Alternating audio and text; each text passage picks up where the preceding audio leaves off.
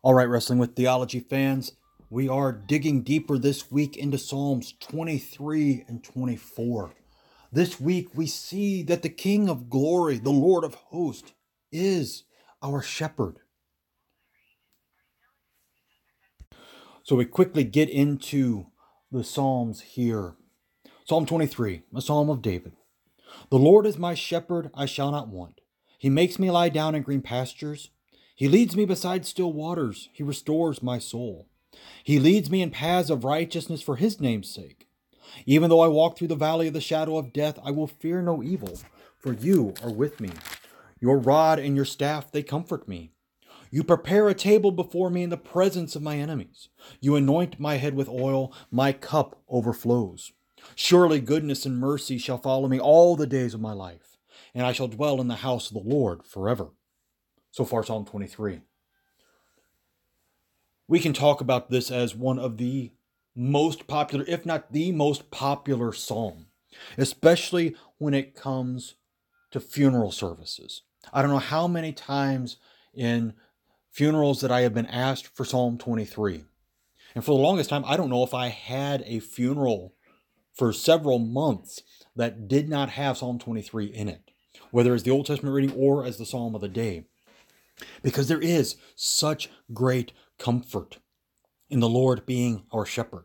And David writing this as a shepherd who became king, so also we see the king, his son, our Lord Jesus Christ, becoming a shepherd and coming down and serving us.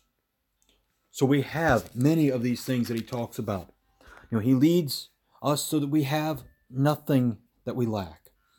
We lie down in green pastures. We are beside still waters. Our souls are restored. Even though we walk in the valley of the shadow of death, which is this whole world, we have no fear because he is with us. And then we have the great moment of service.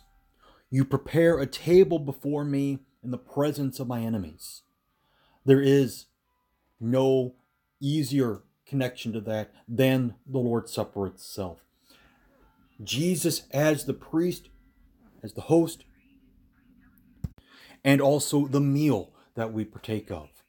This table is prepared in the midst of all of the stuff that is going on around us, all the theologies that we have to wrestle with, all of the demonic attacks against us through the devils themselves, the world, or our own sinful flesh.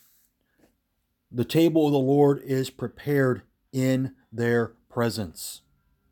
And with that, he anoints our head with oil, and our cup overflows. We have such abundant blessings that we cannot even begin to think about them.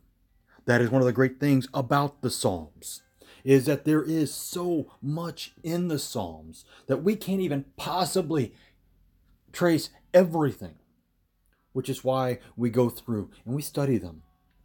We see God working through his people, God working through his Son, God working through you and me, even in the darkest of times. Because of verse 6. Surely goodness and mercy shall follow me all the days of my life. Not that we will have an easy life as Christians. In fact, we will have harder lives as Christians. Because in our baptism, in our confirmation vows, we declare war against the devil. We are there saying that you do not own us anymore, that our Lord Jesus Christ owns us. And it's his goodness and mercy that we see. But what is it that gives us the most comfort? The last line, I shall dwell in the house of the Lord forever.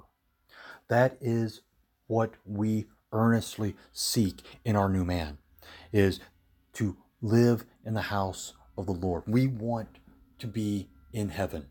And therefore, we go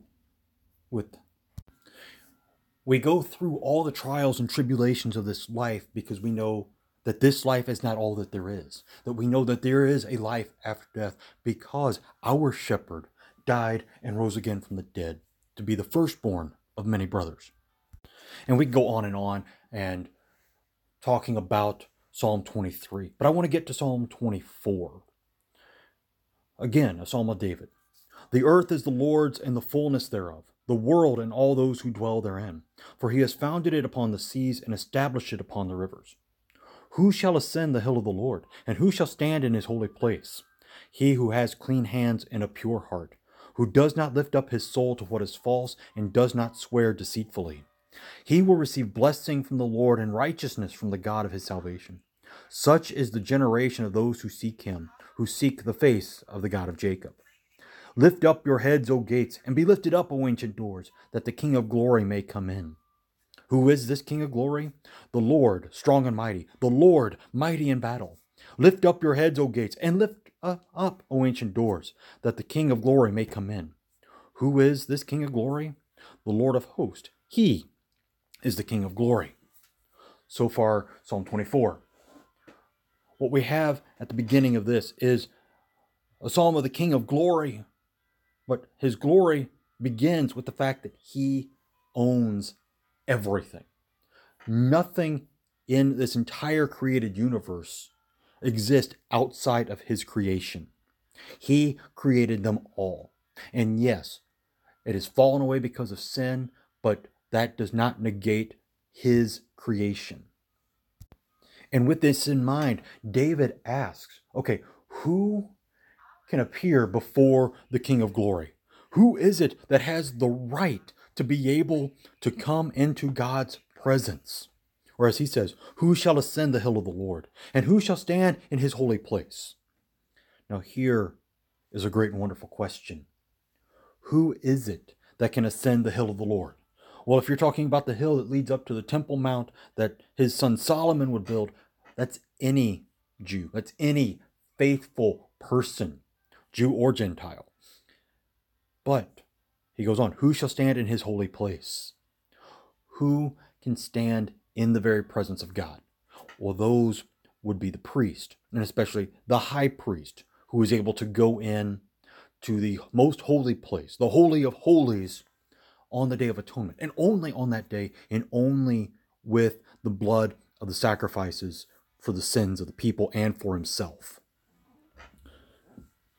Now, he goes on to clarify it a little bit more.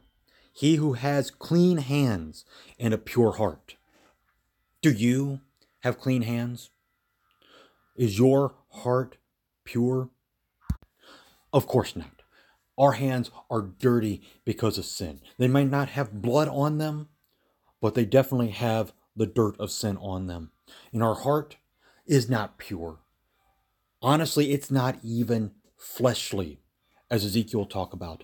It is a heart of stone that we seek for God to break through and to bring us a new heart of flesh that does actually look out for our neighbors, and not in envy, but in mercy and kindness, showing the goodness of the Lord to all those. This person, which then again is you and me, because our hands are clean, our heart is pure, because we have been clothed in Christ. Christ's blood covers us in our baptism, cleansing our hands, purifying our heart. Yes, it is not perfect in this life. It is still very short falling, but this is the blessing from the Lord that we receive. This is the righteousness from the God of our salvation, because it is because of his shed blood that we have salvation. It is only because of Jesus' sacrifice that we can seek the face of the God of Jacob, that we can say, as we will next week in Psalm 25, to you, O Lord, I lift up my soul. We can only do that because the King of glory is our shepherd. He has come to us, to find us who have been wandering off. And then how do we react? It's very simple. We welcome him. Verses 7 through 10 again. Lift up your heads, O gates, and be lifted up, O ancient doors, that the King of glory may come in. Who is this King of glory? The Lord, strong and mighty, the Lord, mighty in battle. Lift up your heads, O gates, and lift them up, O ancient doors, that the King of glory may come in. Who is this King of glory? The Lord of hosts. He is the King of glory. How do we relate to the King of glory? We welcome him in. And very much like the conquering hero leading the army that has conquered us. Not by military might, but by the might of the Spirit and the Word. As St. John says in his epistles, there are three witnesses: the Word, the Spirit, or the blood, the Spirit, and the water. These three testify about the Word. And that Word is what has saved us. That Word is what gives us righteousness. That Word is the blessing. That even though all the earth is the Lord's and the fullness thereof, you are also a child of His. That you are a special creation that He is concerned with. That He comes to seek and to save. That is the King of glory. He is the Lord strong and mighty. He is the Lord mighty in battle.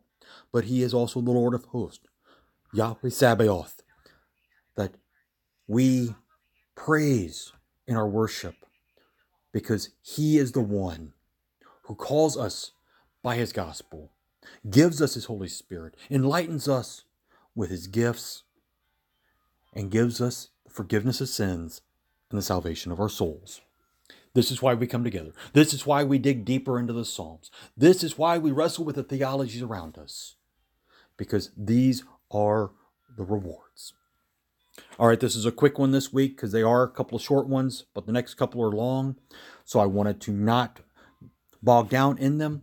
But this is Pastor Doug Minton wishing you God's richest blessings as you wrestle with theology this week.